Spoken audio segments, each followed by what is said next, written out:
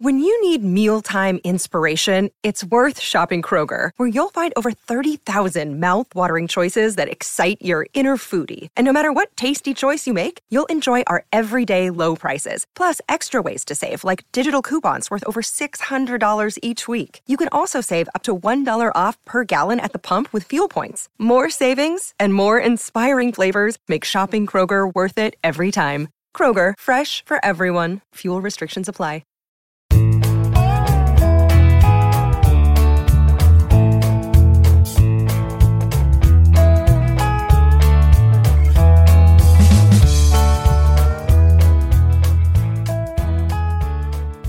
It's Tuesday, February 15th, and you're tuned into the Cleveland Baseball Talk podcast. I'm Joe Noga, joined by Paul Hoynes.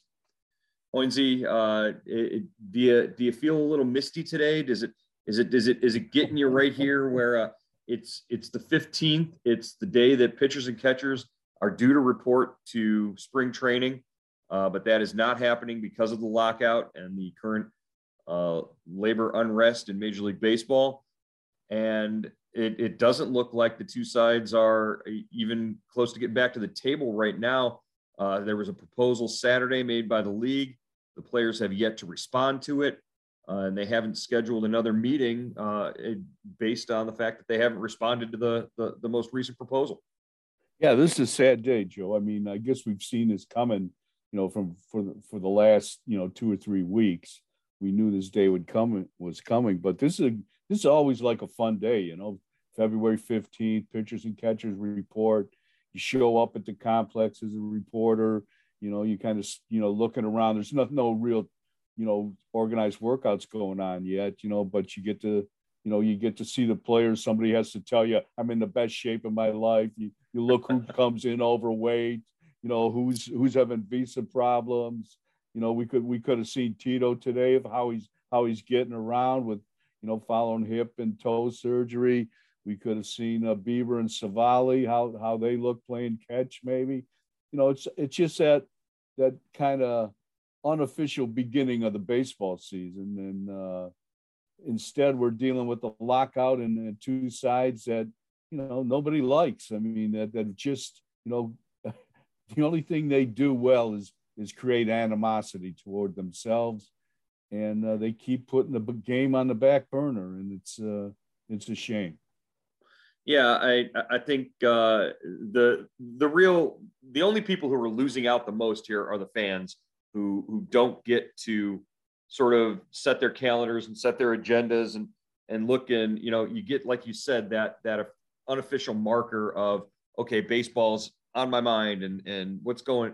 We're 2 months away from or a month and a half away from the start of the first pitch, and it's really it's sad, like you said, but the fact that they're not even making it a priority, or it doesn't seem like they're making it a priority to sort of get this done and preserve the season and save regular season games at this point.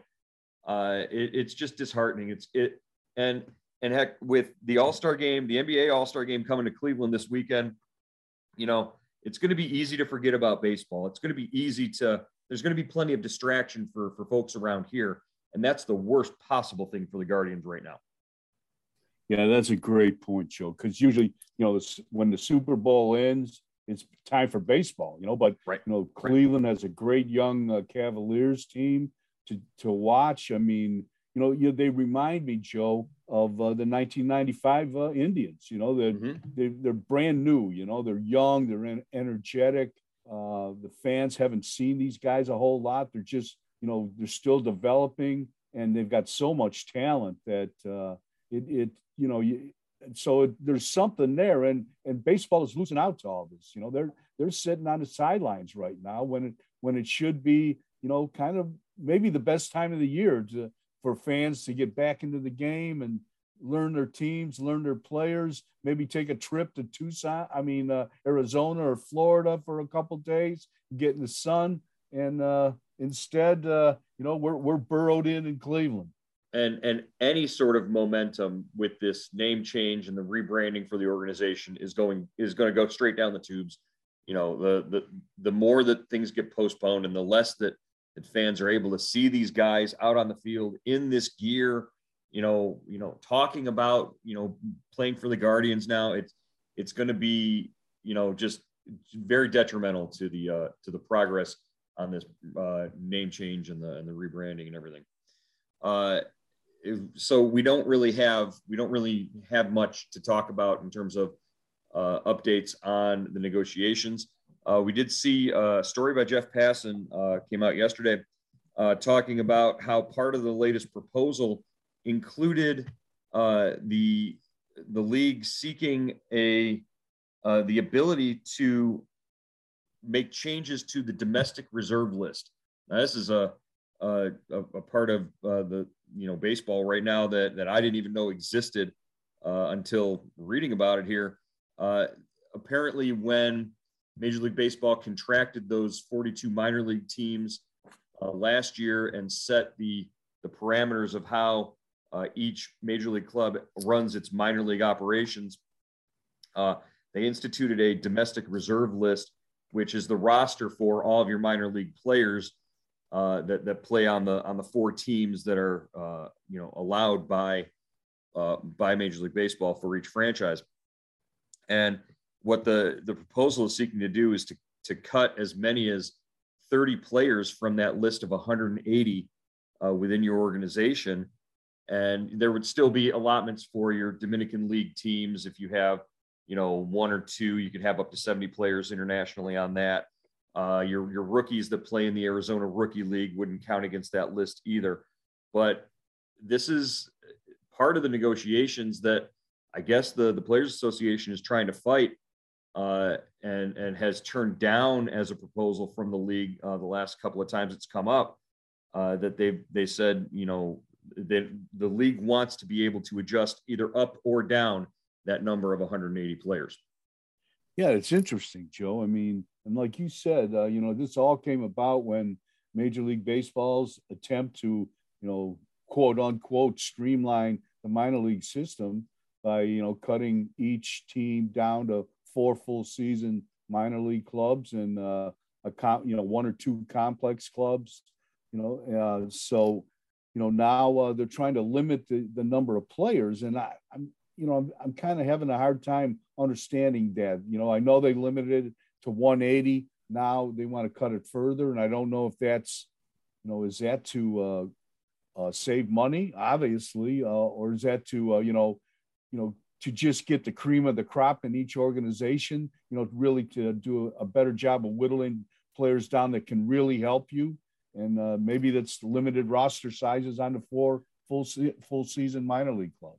Well, and we've seen other attempts, like you said, to get higher quality players at each level throughout organizations. We've seen Major League Baseball also institute that draft league. The Mahoning Valley Scrappers were part of that Major League draft, or Major League, baseball's Major League Draft League that, players can go and showcase in that league prior to the draft. And really, the effort is there. I guess in principle, I understand it. I understand why, the players who are negotiating a few things on behalf of the minor league, the Players Association doesn't, speak for all those minor leaguers, but they do handle things like the draft. And, they were sort of involved in this contraction idea back in 2020. So, I suppose it could lead to better quality minor league baseball, but you're talking, 30 players per organization could lose their jobs. Yeah. And, I know they're in the MLB has made themselves partners with the Pioneer, the Pioneer League and the Frontier League where the Crushers play, and maybe do those I guess those players go there and, just try to latch on with a big league organization and play baseball there, but it's still, I don't know if you're helping the game that way. I guess maybe you're refining the system, but it certainly doesn't seem like you're growing the game and trying to get as many people to play the game as you want, to develop as many players as you want. the bottom line is, and scouting has been part of baseball for, over 100 years. So we know that if you're good enough, they're going to find you. You're going to get at least your shot. Nobody stays buried forever if you're playing for the Crushers or you're playing for any one of those, Pioneer League or minor league teams. So if you've got what it takes, you're gonna get a shot at some point. You got to believe that. But speaking of a guy that got his shot, we talked yesterday as part of our top 25 most memorable Cleveland baseball players about Kenny Lofton. We got some really good responses from subtexters who shared their memories of Kenny Lofton. Wanted to just read through a few of them here and give you guys a sense. Again, if you want to be part of Subtext, go ahead and log on cleveland.com/subtext or send a text to 216-298-4346. It's the best way to get firsthand news, breaking news, insights from Hoynesy or myself throughout the season. Once we get going, once we're in the clubhouse, we're going to see and text what we see and hear, and you'll know it first. Here's a couple. Mike and Avon said there were two players over the last 30 years who, if I was watching baseball on TV, I would never get up and leave for whatever reason when they were at bat. One was Albert Bell, and the second was Kenny Lofton. They were both highlights waiting to happen. A few years back, my son and I got our pictures taken with Kenny in an Akron Arrows game. He was friendly as could be. I informed him about the two-player business, and he seemed genuinely flattered. I also told him that if he had played his career with the Yankees or the Dodgers, and he and his .299 batting average would have been a shoo-in for the Hall of Fame, and I defy anybody to prove me wrong. That's pretty good. Yeah. I think, players are made for different cities, Joe, and the way, I don't think Kenny played for just about everybody in the big leagues, but no city really embraced him like Cleveland did. And I think he was made to play here. This one from a subtexter in the 216. He was so dynamic both on defense and offense. I loved his energy. Unfortunately, the play I remember the most was in the playoffs when he tried to beat out an infield hit at first and dove head first into the base only to injure his shoulder. We lost that game, and it might have been, I think it was against Boston. I think you were right. Yeah, it was what, the 90, 98? Yeah, 96. No, 99. 99. Was it 99? It was either 98 or 99. I'm pretty sure one of those. Yeah, the ALDS game 6, he got hurt in the 4th inning. I always thought Pedro stepped on him because he made the play at first base. It looked like Pedro Martinez came over and covered first, and it looked like he almost stepped on Kenny. But Pedro had his own issues going on in that game. He was supposed to be done for the season and came back off the. He's the reason they lost. From the dead. Right. Another one here from the 216. What an exciting player, scoring from second on Randy Johnson's wild pitch in the playoffs to a leaping catch of Surhoff's long fly ball. Lofton was a human highlight film. His drag bunts were just as exciting. From the Columbus area, this is Janice from Columbus. I always loved Kenny as a player, played hard, no drama that I could recall. My first trip to spring training and arrived early and saw Kenny down in the field, walked down and took a picture of him from the side, called out his name. He looked up at me and I snapped a picture. I remember telling him he looked great, like he could play that day. He laughed, seemed like a great guy. I always thought he was. So there, like you said, the connection with the fans and just his personality, I think went over real well. Just a ton of great comments like that in our from our subtext subscribers, and it was great to sort of pour through those and add them to our podcast post yesterday. That brings us to today's top 25 most memorable Cleveland baseball players of the last 38 years that Paul Hoynes has covered. We'll do our little blind intro here and see if Hoynesy can discern who the subject is today.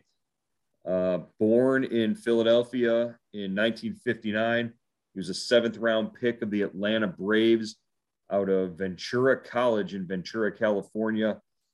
He, along with Brett Butler, completed the 1983 trade for Len Barker that sent Barker to the Braves. And this infielder was part of that return. He came on, and in 9 seasons with Cleveland, over 1,200 games, he had over 1,170 hits, 120 home runs, and he drove in 524.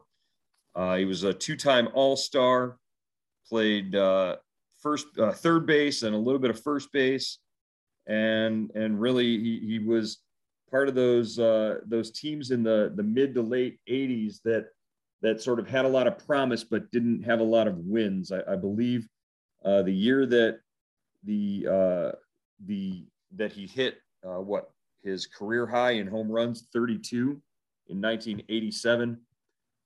He only managed to drive in 69 runs total with 32 home runs, which is kind of unheard of. Hoynesy, who are we talking about? Got to be Brooke Jacoby. That's the man. I didn't realize Brooke was a California kid. Yeah, Brooke grew up in Ventura. He grew up in Ventura, and Joe, this was like when you picture a guy that just doesn't say anything and just does the job, a quiet guy that just goes out and plays third base every day, doesn't say a peep, doesn't cause any trouble, doesn't no drama, just plays hard, and does it day in and day out. That was Brooke Jacoby to me. And the only time I remember the night of the trade when they made that deal for trading Lenny Barker to the Braves, Gabe Paul was the president, and I was trying to write the story, and I couldn't get it confirmed. I called Gabe about midnight at his house, and he told me something was going on, but he didn't tell me he wouldn't give me the details. And so I'm this is when I worked for the News Herald, and so I'm trying to write something. So I stayed up all night, and I went to this drugstore where Terry Pluto was covering the Indians for the Plain Dealer then. And I got the early edition of the Plain Dealer to see what he had written. So we were an afternoon paper, the News Herald. So I was able to kind of flesh it out, but it was crazy. I remember that trade. It was nuts. That was my first year on the beat. I was going to say that had to be like one of your first days, first seasons on the beat there, first big trade really. And they trade away, Len Barker, who was, he was beloved in Cleveland after that perfect game and then in that time frame and that period. So for Brett Butler and Brooke Jacoby to be the guys coming back to the team for that, were you surprised that Jacoby performed at the level that he did when he arrived in Cleveland? Yeah, he was just a young player. He'd spent like 5 years in the minors. Butler was kind of established. And but we really didn't know too much about Jacoby, and it turned out to be really a good trade for Cleveland because Lenny was on his way down. He had that elbow problem. I think he had to have elbow surgery with the Braves and was kind of on the backside of his career. But Butler and Jacoby really helped the Indians. They really were two young players. Butler took over in center field, and Brooke played left field. Played third base. Yeah. What made you pick, Brooke Jacoby as one of these, top 25 most memorable players? What really stands out to him? But, besides obviously the quiet demeanor and the work ethic. Yeah. I just, it was always fun to talk to him because, I once talked to him when he was on a hitting streak, and then he went into the tank. And he said, Hoynes, I'm never talking to you about hitting again. And so I always was leery about talking to him. But he was the kind of guy, Joe, that, he played every day. And then, like at the end of the season, you'd always, you're saying goodbye to guys. And then you'd ask him how was he feeling? What was he looking forward to the off season? And it turned out, he'd be getting shots in his knee for half the season. He'd be in shots in his elbow, and he never said anything. He never complained, and he would just he played through a lot of pain. I think he just played through injuries, and you were right. In 1987, that was his best season. And the game that kind of stands out to me always is there was a game against the White Sox on July 3rd at 1987. He hit 3 home runs, and he drove in 3 runs. I mean, I don't know. And they lost 4-3. Is that that would have been typical. And so in the bottom of the 8th inning, he hits home run number 3 to give the Indians a 9-8 lead. And cap a 6-run 8th inning. The White Sox come back and score 6 in the top of the 9th and win 14-9. So that's the kind of team that was.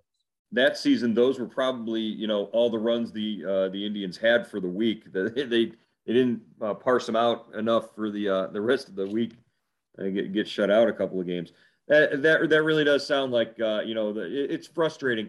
I remember, from watching from that era, his at-bats were the ones that you sort of made sure you were paying attention to.